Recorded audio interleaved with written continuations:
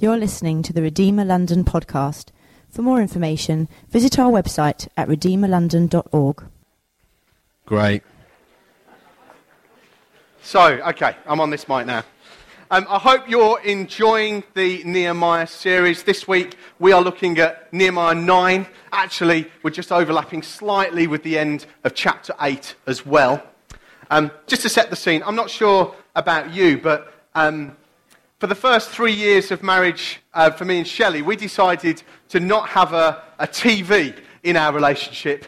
As we grew in our friendship together as a married couple, we didn't want a TV to be a distraction. Now, we did have things like iPlayer and other kind of movie stuff, but we didn't have a TV as in the channels.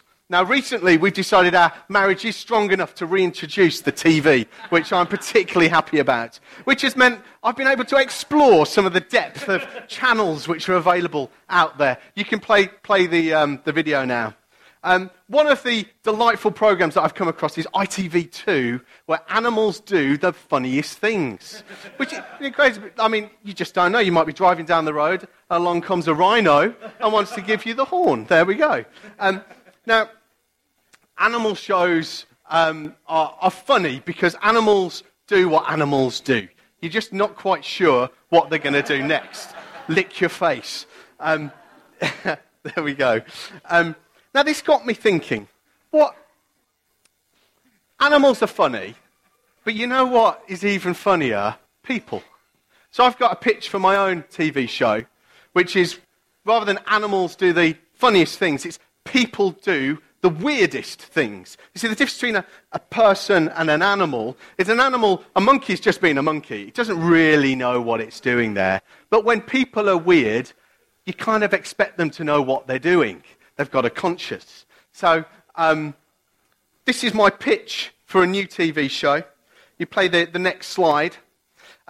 These are my top weird things in the world that people do. You see, my kind of premise for this is people are no more weirder when they're trying to be religious. So these are the whirling dervishes from Istanbul. You might have been on holiday there, and they do a show for you. Now, what's going on here? This is actually a religious experience for this guy. He is twirling and dancing to get close to a religious ecstasy, a spiritual ecstasy that they long for. If you put the next one up, this is very weird. This is Mexico. What's going on here? This is the Day of the Dead, where you go and have a picnic on the gravestone of the people who've died in your family. Bit weird, but you can kind of understand what they're trying to do there, trying to connect with the previous generation. We're getting weirder as we go through, if you haven't found out. If you put the next one off. This one is called land diving, which is on the island of Vanuatu. What's going on here is this guy has built this structure over a period of weeks and months, and he throws himself off the top of the structure with only some vines tied to his feet.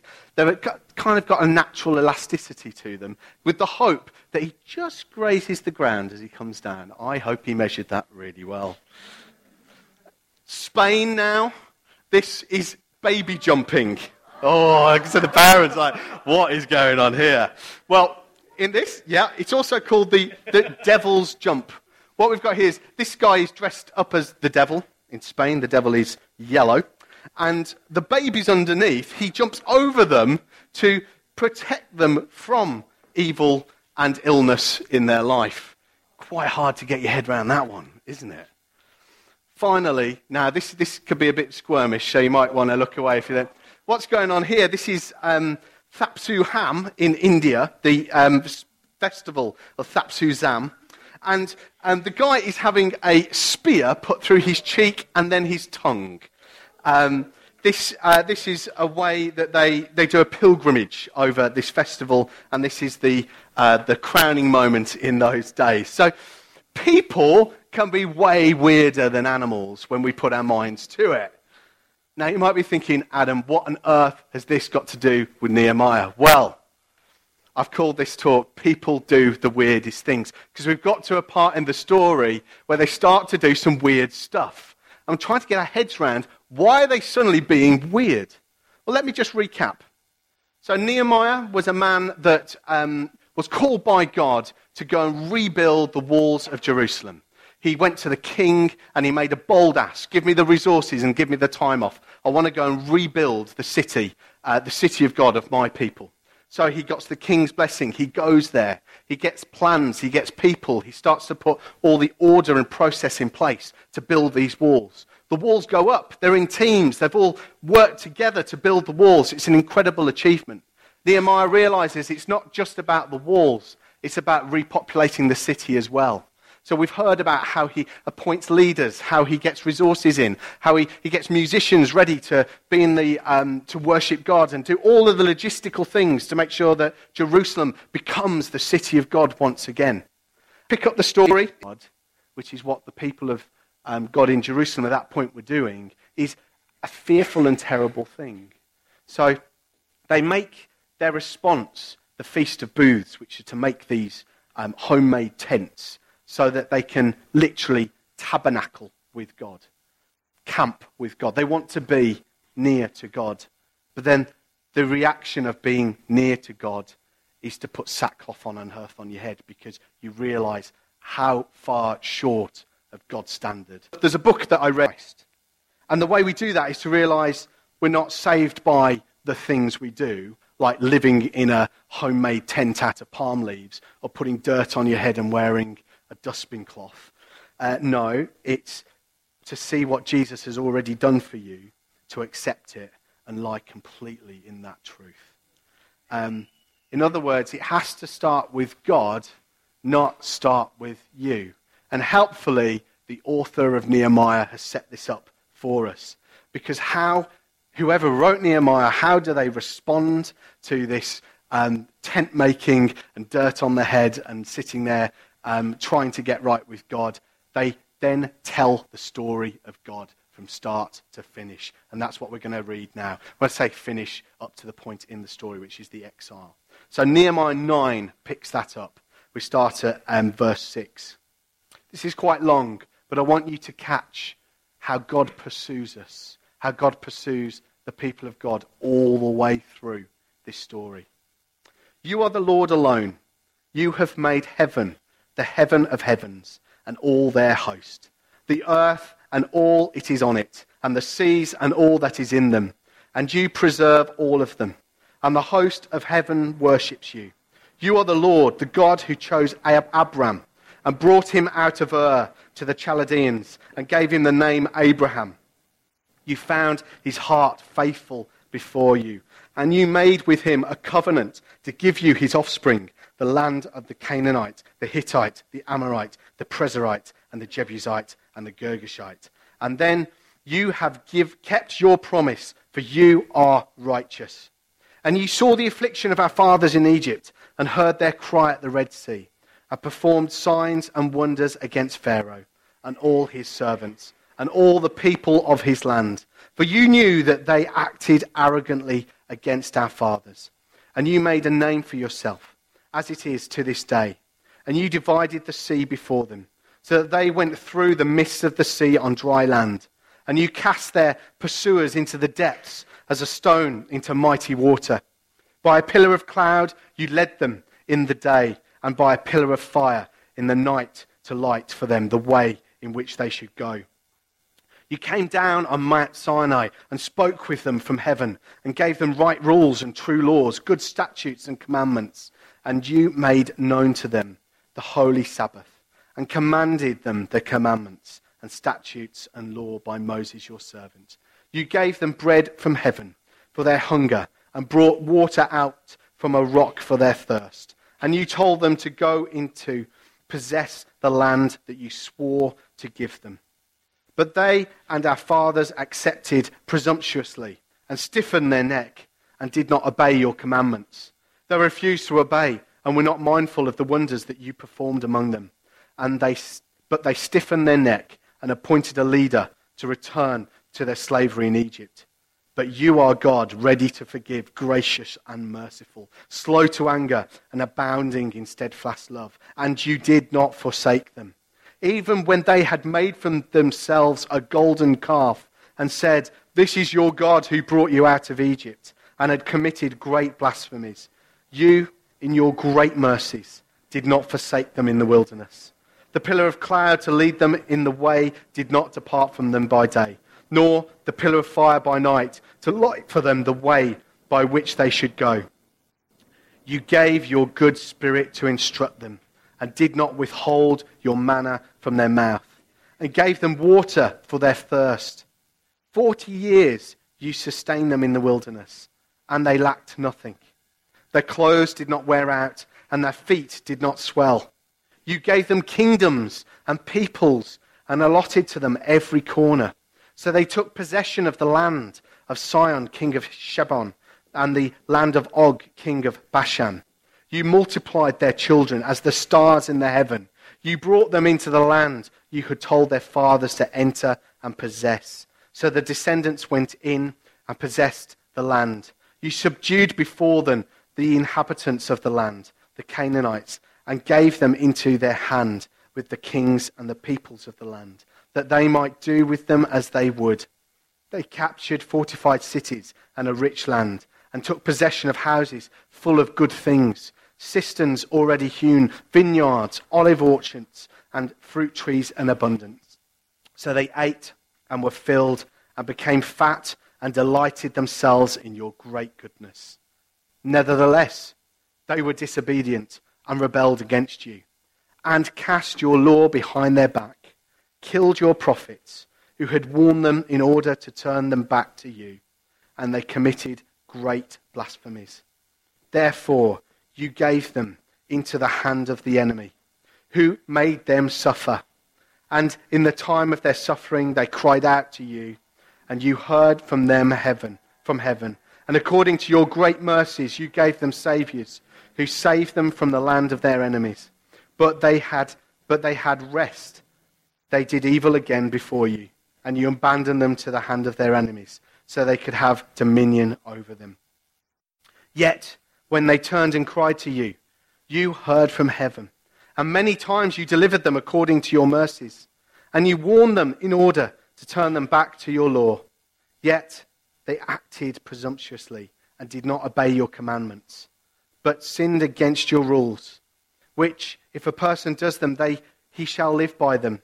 And they turned a stubborn shoulder and stiffened their neck and would not obey. Many years you bore with them and warned them by your spirit through your prophets, yet they would not give ear. Therefore, you gave them into the land of the prophets of the lands. Nevertheless, in your great mercies, you did not make an end of them or forsake them.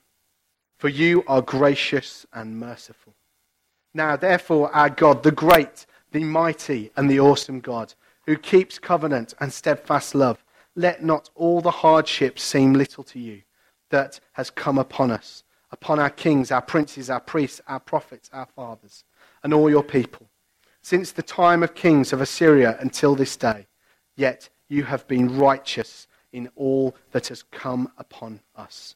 For you have dealt faithfully, and we have acted wickedly. Our kings, our princes, our priests, our fathers have not kept your law or paid attention to your commandments and the warnings that you give them, even in their own kingdom, and amid your great goodness that you gave them, and in the large and rich land that you set before them. They did not serve you or turn from their wicked works. Behold, we are slaves this day in the land that you gave to our fathers to enjoy its fruit and its good gifts. Behold, we are slaves, and its rich yield goes to the kings from whom you have set over us because of our sins. They rule over the bodies and over our livestock as they please, and we are in great distress. Because of all of this, we make a firm covenant in writing. On the sealed document are the names of our princes, the Levites, and our priests. So, this is a massive chunk of scripture covering creation to the exile. Did you spot the theme? We let God down again and again and again and again and again and again. Yet every time the mercies of God are big enough to cover anything that we do. This isn't just a one-off thing that Nehemiah is living with. They did one thing wrong, so God says, get out of Jerusalem. I'm going to bring an enemy that's going to take over. And he's just restoring one thing now in this story. No, it's a pattern that we've been going on since the dawn of creation. Now, they don't understand fully what's to come past the restoration of Jerusalem. But now we know that actually the pattern didn't stop there. The people of God continued to let God down and down and down, all the way until Jesus came. You see, it wasn't Nehemiah that got the people of God right with God. It wasn't living in a tent. It wasn't putting ash on your head. Ultimately, it was Jesus. So the pursuit of God through the ages hasn't stopped just with the Jesus. He's still pursuing you now. And as we let him down, that story, that linear line, up until when Jesus comes back and he claims the whole earth back for his own, we will continue to let God down, but where we know that Jesus is big enough, his grace is big enough to cover all things. I wonder if you can just put the timeline up. You might have seen this slide before. We believe that Nehemiah is between what we call the fall and redemption, a period of time where the earth, the relationship between God and the people of God had been torn in two. We were looking forward to a day when the Messiah would come, where he would claim all things back as his own, and that was redemption. But we're still looking forward to a day that Jesus will come again and restore all things. So we're now living in that duality, and that's why we call this the Nehemiah series A Tale of Two Cities. We look forward to that day, but we work now in the present to make London the very best place that it can be. This pursuit of God is the theme of the Bible, that he does not give up, that he pursues and he pursues and he pursues. And although we're weird and we try and come up with lots of creative ways to try and pursue him or our understanding of what God is, ultimately it has to start with him, and it comes from top down. So let's have a little a closer look at religion versus the gospel. So religion are all those weird things that we do to try and connect with God. The gospel is God reaching down to us. Here's some statements. Religion versus the gospel. See if you resonate with any of these. So religion says, I obey, therefore I'm accepted.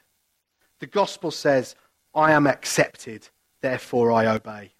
Religion says motivation is based on the fear and insecurity. The gospel says motivation is based on grateful joy. Religion says, I obey God in order to get things from God. The gospel says, I obey God to get God, to delight and resemble him. Religion says, when circumstances in my life go wrong, I am angry at God or myself, since I believe that, like Job's friends, that anyone who is good deserves a comfortable life. The gospel, when circumstances in my life go wrong, I struggle, but I know that while God may allow for things like this for my training, he will exercise his fatherly love within my trial. The religion says, when I am criticized, I am furious or devastated because it is essential for me to think of myself as a good person. Threats to that self-image must be destroyed at all costs. Whereas the gospel says, my self-view is not based on a view of myself as a moral achiever. In Christ, I am at once sinful and lost, yet accepted. I am so bad, he had to die for me, and so loved, he was glad to die for me. This leads me to a deeper humility, as well as deeper confidence, without ever snivelling or swaggering.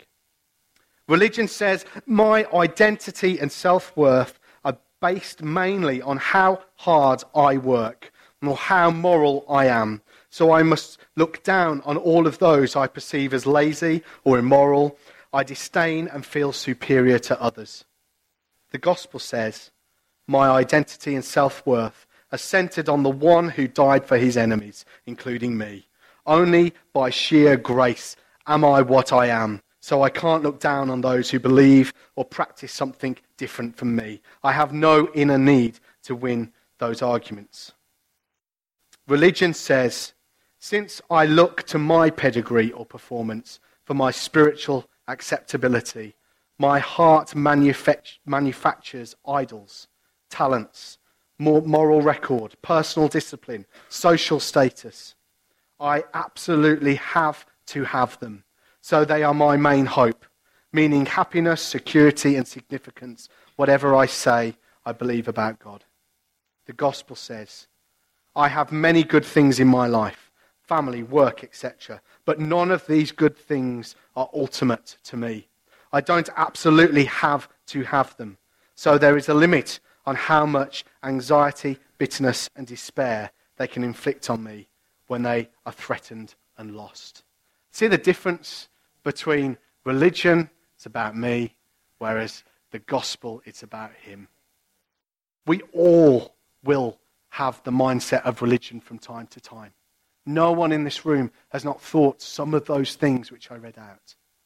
Yet the truth is, the gospel gives us the power to flip those on their head and to become the second version of what I read out.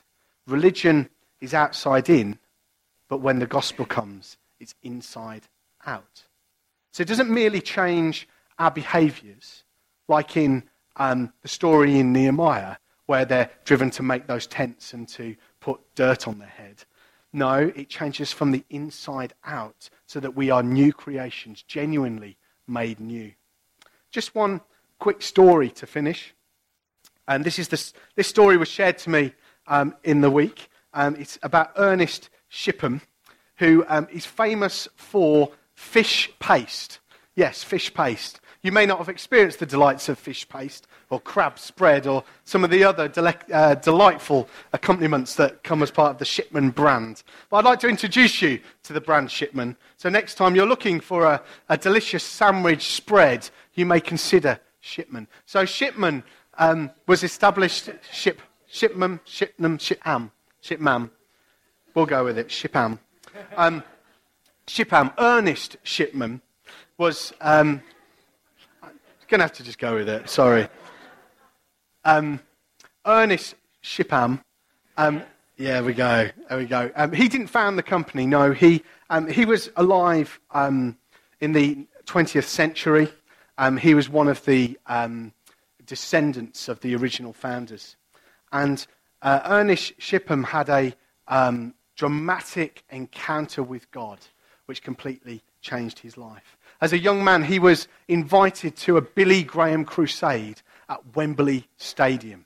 Now, those of you that saw the England match last night, you can imagine what Wembley Stadium filled with 80,000 people would look like. I know it was the old Wembley Stadium back then. But this massive crowd of people gathered to hear the evangelist Billy Graham share the gospel. And Ernest was there. He was invited along. And he was unaware of the purpose of this trip, and he found himself in the crowd at Wembley Stadium. He writes like this: Then this man got up to speak. The whole stadium hushed, and the speaker was Billy Graham. Ernest was hypnotized, and the eloquence and the power of his delivery was unlike anything that Ernest had ever heard. They sat there in the stadium without saying a word to each other. Ernest's eyes were filled with tears. The stadium emptied, and Ernest and his friend just sat there. Eventually, they made their way back to Chichester, which is where he lived, more or less in silence together. The next day, the friend called at Shipham's house to speak to Ernest, only to find that he had gone out for the day. The following day, Ernest phoned the friend and said to him, "Words cannot express the appreciation I feel to you. You and Billy Graham have changed my life." At that time, this is now Ernest speaking, at that time there were shameful things in my life which I seemed powerless to eradicate. My home was unhappy. Our business was my God. My church was merely the pattern of my social life. Events led me to hear Billy Graham at Haringey. All I can actually remember him saying was this: "If Christ could carry his cross to Calvary for you, can't you trust him with everything that you have got?" The Holy Spirit made me realize my need In a flash, I saw what my life was like, and it was pretty rotten. And at that moment, seeing the tremendous love of Christ for me, he also filled my heart with such love and trust for him, that I committed all to him.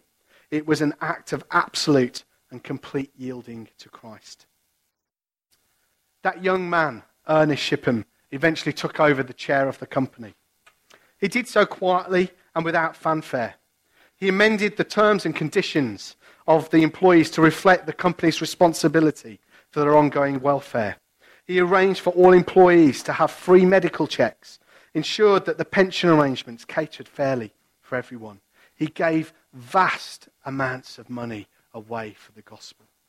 There's some stories of him giving at some point 90% of the profits of the company to share the gospel with people. Years later, a newspaper reporter interviewed Mr. Ernest, and the upshot of his question sought to discover why the company was so successful and the employees so contented. Ernest said to the reporter eventually, "Who do you think runs this company?"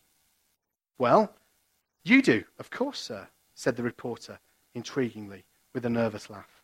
"No, I do not." Ernest emphatically responded, "This company is run by Jesus Christ." What takes a businessman that is so sought after money and power, he only goes to church for the social life, and turns it on his head so he gives 90% of his fortune away, that he cares for the employees in such a way that there's such a dramatic difference, and yet the company prospers beyond what it ever was before? Well, that's the gospel. The gospel doesn't just change the outside, it changed the inside. So that story, I wanted to share that for a couple of reasons. The first one, Carols by Candlelight is coming up. Now, we might not have a Billy Graham, and we might not have a Wembley Stadium, but we've got a town hall, and we want to fill it with 400 people, and we're going to share the gospel with them in the context of Christmas. So who could you invite? Ernest Shipman went there. He didn't even know what he was going to. Just thought, oh, it's an event at Wembley Stadium. Now, I'm not saying hide what you're inviting people to, but have confidence that actually inviting people to a Christmas carol service is the very easiest invitation you could ever give, because culturally it's just easy. It's easy to do that. The second one is, maybe you're sitting there thinking, I'm a bit like Ernest. I'm not sure I know the full extent of the gospel working in my heart. I understand what you've said over the last 25 minutes, but it hasn't changed my heart. It's only changed my behaviour. Then we're going to have an opportunity in the next 20 minutes for you to respond, and you can become a Christian today. We're going to share communion a little later on. Now, communion, you say, well, that's us being weird again, isn't it? Eating bread and wine. Well, actually, it's okay to do some things to remind us of truths. But it's important to know we don't get saved through the bread and the wine. That is through Jesus. So the band's going to lead us now in a time to respond. Just think about how religion and the gospel are within your life. And if you want to respond at the end, that would be great.